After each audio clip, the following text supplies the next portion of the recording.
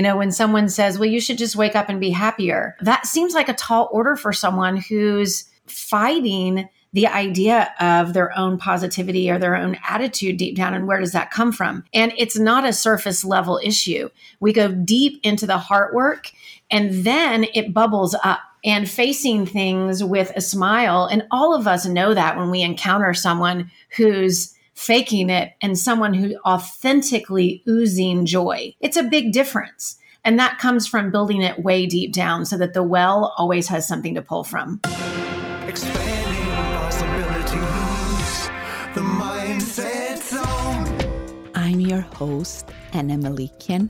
And before we start with today's show, please remember to visit mindset.zone. Yes, instead of .com, it's .zone.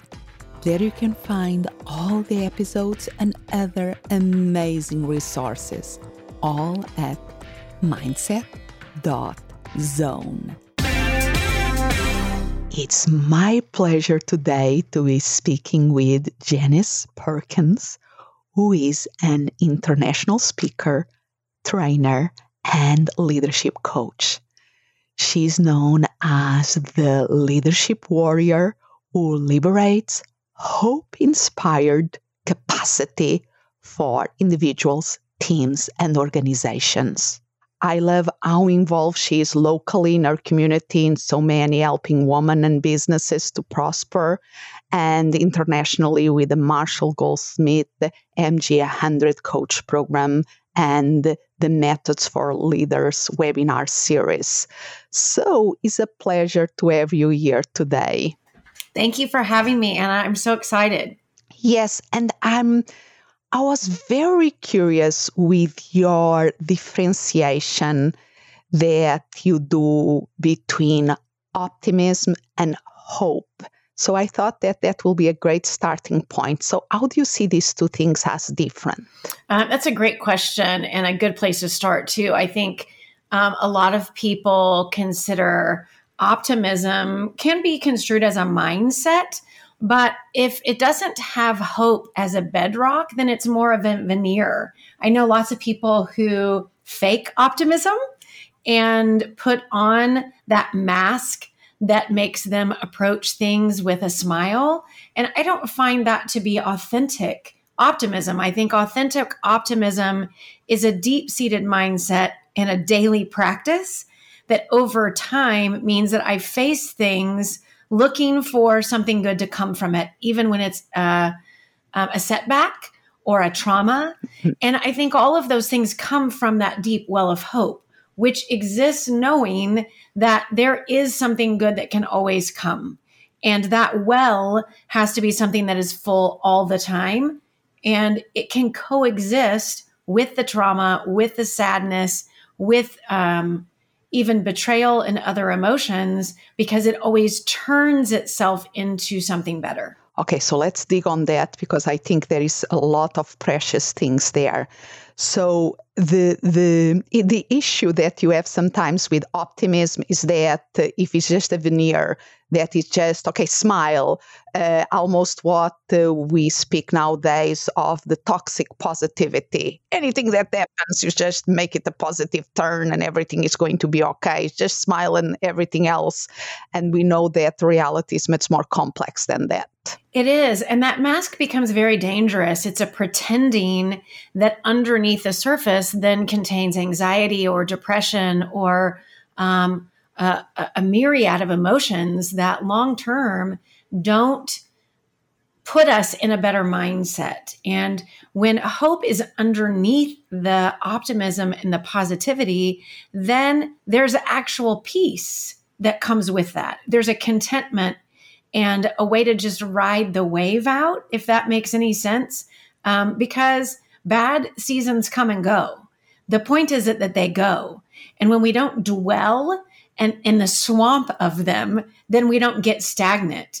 But if we put on that faked optimism and stand in a mask, then we're not doing the heart work underneath that allows us to let that emotion or that trauma pass through or that situation, and then put our minds on a tomorrow where good things can come.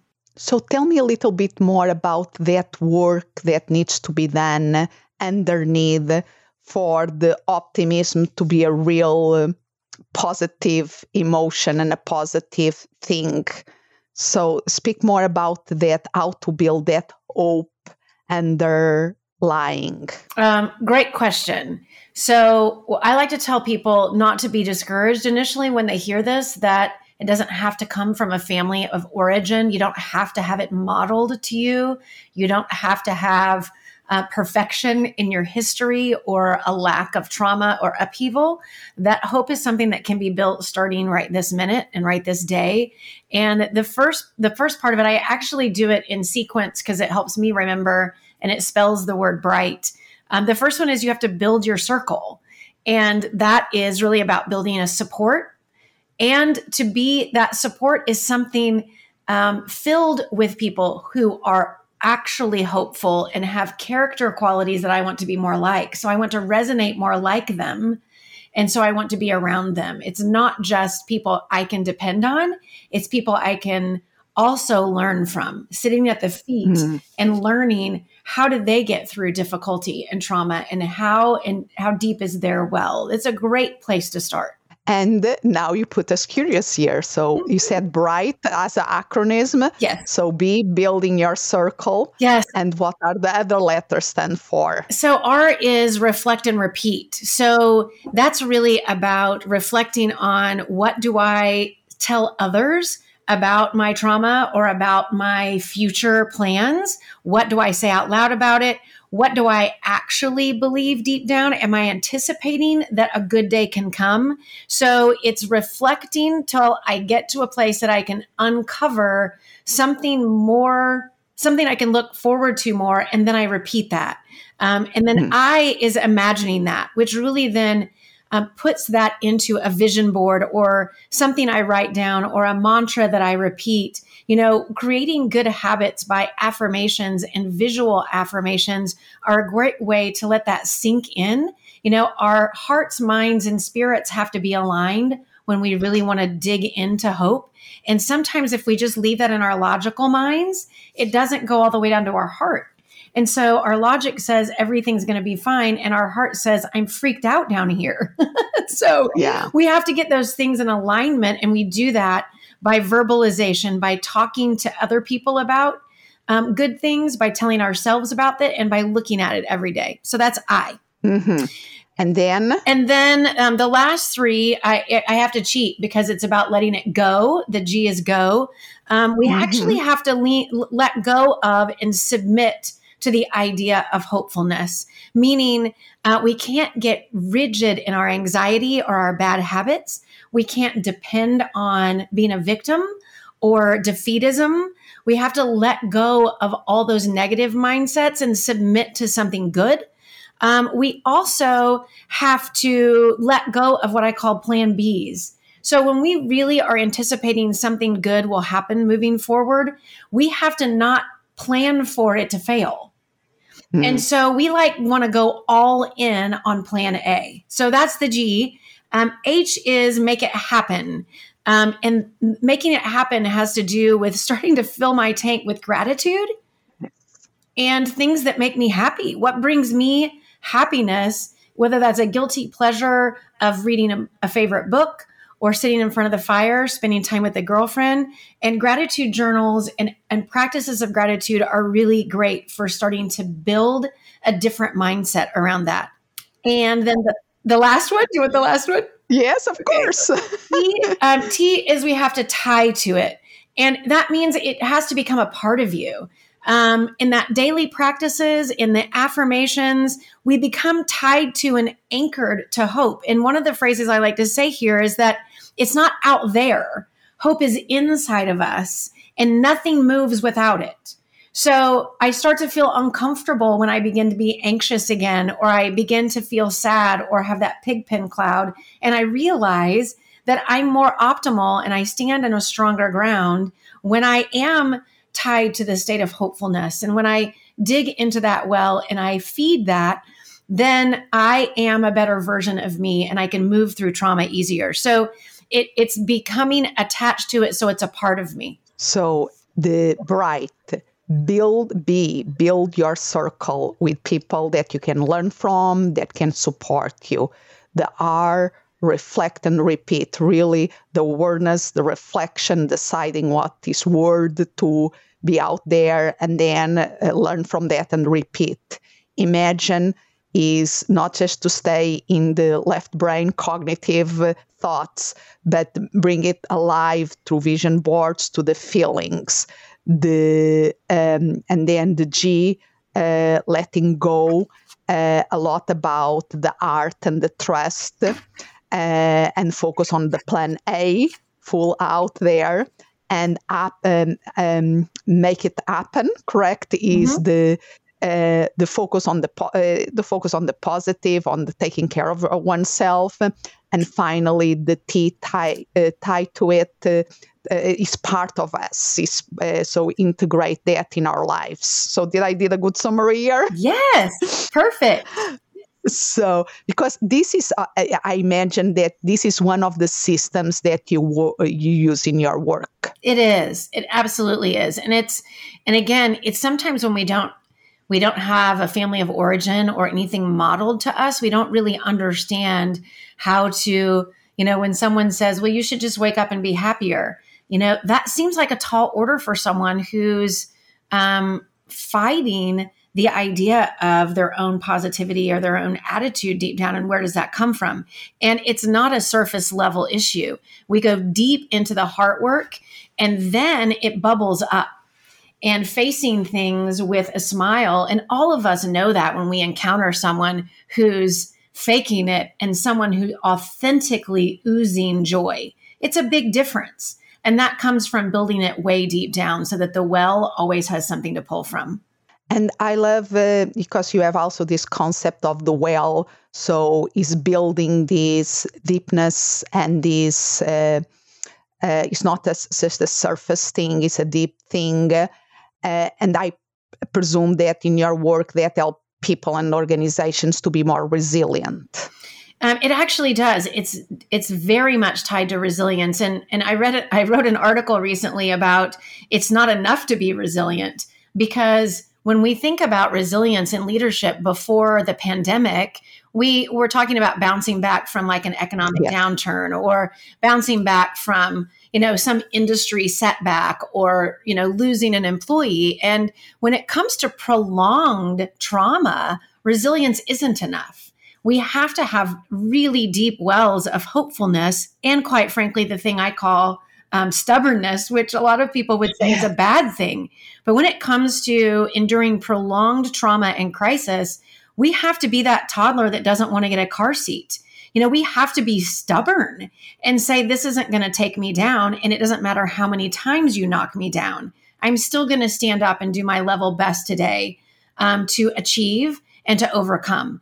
And those things in combination with that hopefulness and the ability to look forward really enable us to be that long-standing, resilient leader that's necessary. So it's not so much just to coming back, the bouncing back, but how can we come back stronger, and even with new ideas, with a new mission? Absolutely. And one of the things that I think is profoundly important for prolonged resilience is to have that sense of hopefulness, to have the desire to let go and belly laugh, quite frankly, because it kind of clears out the cobwebs of difficulty. When it's on top of each other over and over again, we really have to level set our deep emotional selves. And the other thing that I think is incredibly important in resilience is to give it away. So I become less focused on me when I want to help other people, or I want to be encouraging to someone else. That changes my perspective and framing for my own lack or how overwhelmed I am in the moment. And that was really helpful for lots of people I spoke to through the pandemic, is realizing there wasn't an industry or an economic strata that wasn't touched anywhere in the world by the difficulty of the pandemic, but in different ways. So how can we give of what we have to help other people? And then it changes my ability to say, where I am isn't so bad. And tomorrow is a better day. So it's a lot about going beyond optimism and resilience and find that bright hope that really can sustain us. Yes. And in part of when I talk about letting go too, one of my favorite authors, Mark Batterson, one of his phrases in his last book, he says, let me see if I can get the phrase right, letting go of dead yesterdays and unborn tomorrows. And for a lot of us, that was a ceremony we needed to have through the pandemic because, where we were before is not ever coming back. And those yesterdays are dead. We have to let go of them and quit looking backward. And the unborn tomorrows, where we were headed, where was our trajectory and what were our plans? Well, we have to let go of those too. We have to allow those things to drop off and mourn the loss of them so that we can rebuild, plan a new trajectory and be more pliable and flexible because we're still in a very fluid world even today. And if we're anchored in what was before or where we thought we were going, we can't reset and move another direction. Can you give us, because I know that you work with organizations with this, and I presume that you also try to apply this in your own personal life. Can you give us an example of how you go yourself beyond optimism and really, or how do you build this well of hope? Absolutely. So the first thing that I learned, a very tough lesson, about 10 years ago, I had a very serious chronic illness that I almost died and it was very difficult. And the thing I realized at 39, when I was really fighting the illness too, is that, there's a mortality, brush with mortality like that gives you a different perspective. And I realized that some of the day-to-day busy and grind wasn't worth any of the effort and energy that it had taken from me before. And that all I have to give can go to people. And whether or not that's my own family or friends or strangers, that the impact I make on people is what actually changes things for the better, leaves a legacy, and is my purpose. And so, there are lots of things that can get us stressed out. And I always take a deep breath and think, in the world where I work, no one's bleeding out. I'm not saving lives in a hospital. I'm doing heart work with people. Sometimes, appointments get missed. Sometimes things are late. Sometimes things just don't work out. There are technical issues, all kinds of things like in the world we work, Anna. And I want to make an impact and help people. And I think it makes a big difference. But at the end of the day, the work I'm doing isn't, it's not profoundly the work of a healthcare worker or an ENT or something. So I let myself off the hook to realize that if my kids need me today or my neighbor needs me, that's more important. And it's just a matter of perspective, really. My impact that I've been given is today. That's all I've been given. So what can I do with today? And that it changes a lot of things. It doesn't mean I don't make plans for tomorrow. It doesn't mean that a lot. But that, 10 years ago, that was a big mindset shift for me, to let go of the little things. And I think depending on the ages that we are speaking, but as more years we spend in this earth, more chances, unfortunately, we have that we deal with a difficult situation, including facing an illness that really give us a wake-up call. And then things are not theoretical anymore. They are like something that we have to face. And when I had to face cancer myself, there was that. It's like the waking call that, and doesn't need to be threatening, how to say, because sometimes for the waking call can come in many different ways, can be seeing somebody else going through it. But I think we start to look to life with that different perspective. And I think that is an immense opportunity. Absolutely. And it creates new habits, and not just mindsets. It really is about what I choose to say yes to. It created a time for me, Anna, where I realized how misaligned my heart, mind, and spirit were.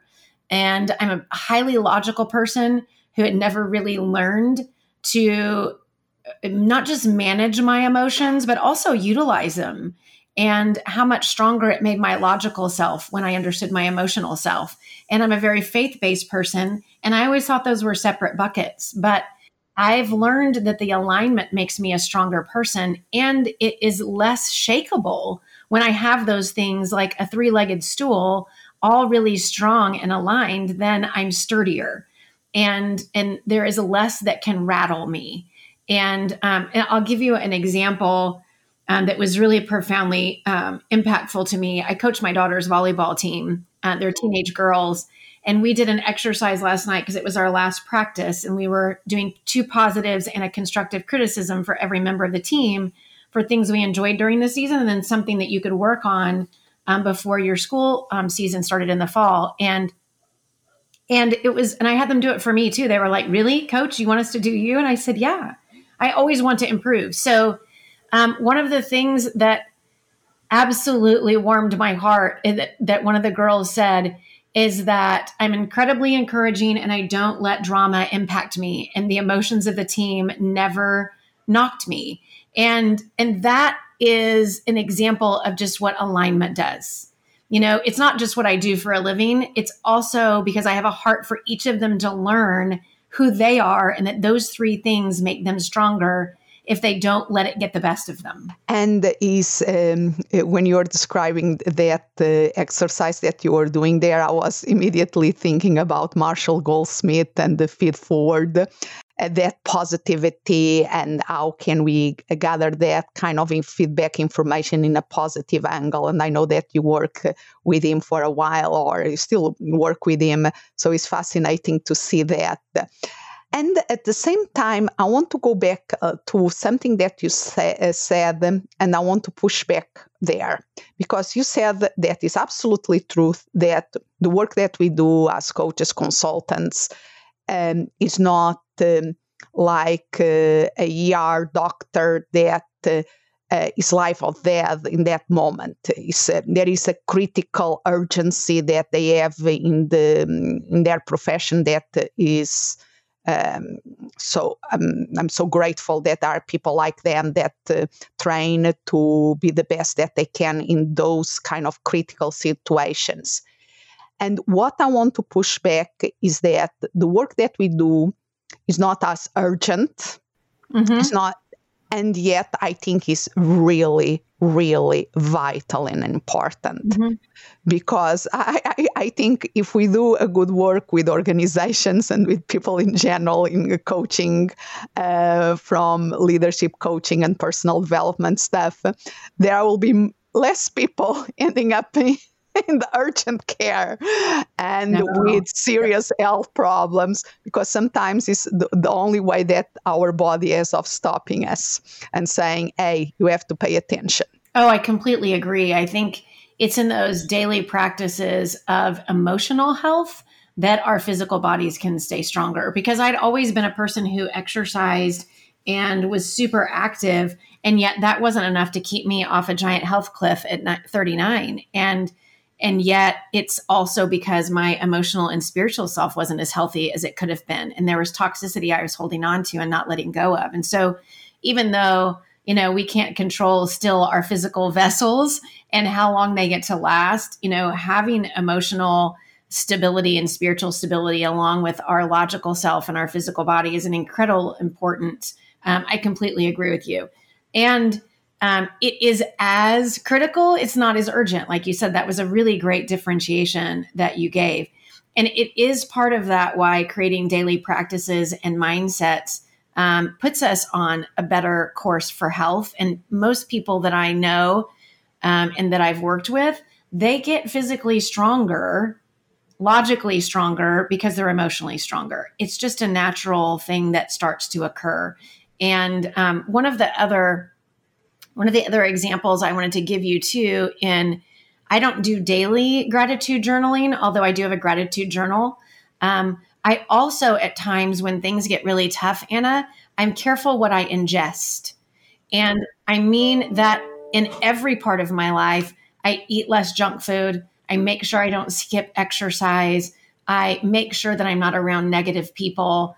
I make sure I'm watching or listening to music that's uplifting or podcasts. Like sometimes when I feel more at risk, I double down on what I'm ingesting and make sure that it's purer, right? The self-care, both in food, in a literal sense and in a figurative sense. But before, I would love to go dig a little bit more on that. But when we were doing this differentiation between urgency and being important and critical, I was the image of the Eisenhower quadrant that many people in the productivity world are used to. That is, if we see the vertical line from no important to important, and the horizontal line that crosses from urgent to not urgent, the first and like a box of 4 boxes, the first quadrant is what is important to urgent, is really that thing that there we have to pay attention immediately, like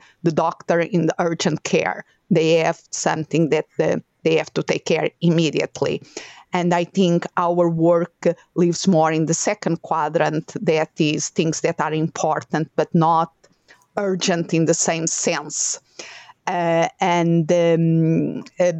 is so important that we find the time. And we know the success in many organizations is when they find the time to do more in that second quadrant of mainly in leadership of what is important but not urgent, like the strategical thinking and implementation of these habits and mindsets that you were speaking. So that image came to that. Do you see also as a way of seeing this? Yeah, absolutely. And I just had a client the other day, talking to me about, her and her leaders finding the time to invest in themselves through the training that we're doing. And because they're all really busy. And yet we always find time for the things that we need, our necessities. We find time to take a shower. We find time to eat. Sometimes we delay those things too. But let me just give another image that I think can be helpful for the conversation. Because sometimes thinking about the ER doctors is too extreme. But for instance, if we think about sports, and through my husband, I'm learning a lot about football and American football. And the Super Bowl was recently, to the time of this recording, so it's the big game. And when I look to sports like football, so the quarterback that has an important, vital role in the team. No team will think about that the quarterback just arrive to the game and play. There is all the work that has to be done out of the field. And when they are there, we really want them to be clear mind, is important, is urgent. You really have to pass the ball well with no interceptions. Absolutely. But that is only possible, that level of performance, if they spend the time in what is important but not urgent in their training. They train, they really connect as a team. They have the coaches of the coaching team, because there's so many. There is defensive coaches. The complexity is like a big organization that nobody, they have to spend the time in the gym. They have to spend the time taking care of themselves. They will have nutritionists working with them. All that allows them for when is the time for them to be in peak performance. And I think sometimes leaders in organizations, they know that they have to be in peak performance, but they don't do the work that is needed for them to be in their best self for when it's need to be playing at that highest level of the game. What do you think about this? I love the analogy, and I wrote down a question while you were talking, because I think this is what I encounter with leaders as well. It's not just not doing the work necessary. A lot of times we just don't know what work is necessary to be that leader or to handle that trauma or crisis, because we've never handled it before. And the question I wrote down is like, how do we define importance? So in the example of the quarterback, right, you could get a new team of trainers, and what was important to the old team of trainers to prepare for the game is different to the new team of trainers, or a new coach, or a new nutritionist. And so we have to allow our minds to be shifted. We can't be rigid as leaders to think that we know everything and that we're supposed to know everything. But yet somehow we have bought that myth.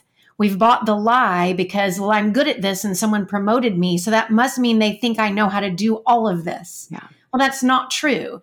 So in the what should I be working on to prepare, we have to allow for ourselves to redefine what's important for this role. What's important for me in this role is different than what it would be what's important for you in that role, Anna, because we both have different strengths and weaknesses, and we have different levels of self-awareness and experience. And we have to determine that and uncover that so we can begin to address our gaps and the triggers that can happen along the way. And that's part of that pre-work that we don't do. We don't know that that's important, but that's part of the discovery.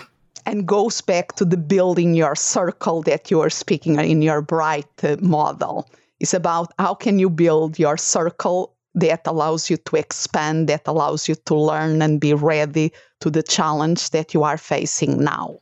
Yes, absolutely.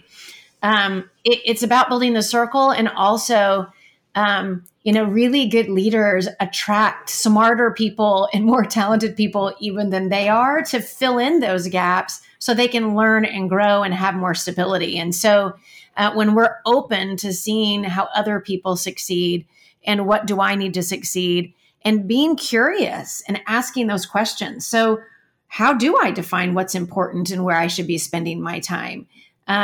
Taking the time to be curious within ourselves is a really good place to start.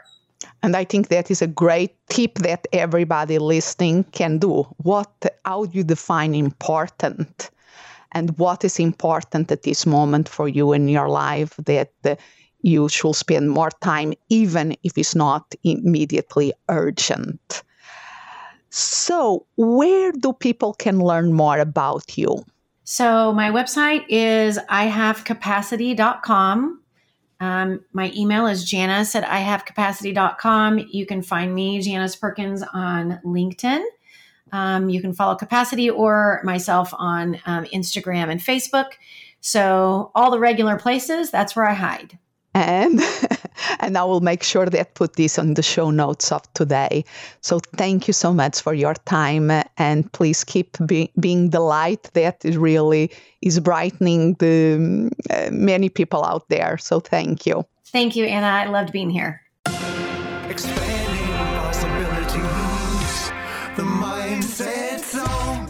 Thank you for listening, and remember to visit mindset.zone. Yes, instead of .com, it's .zone.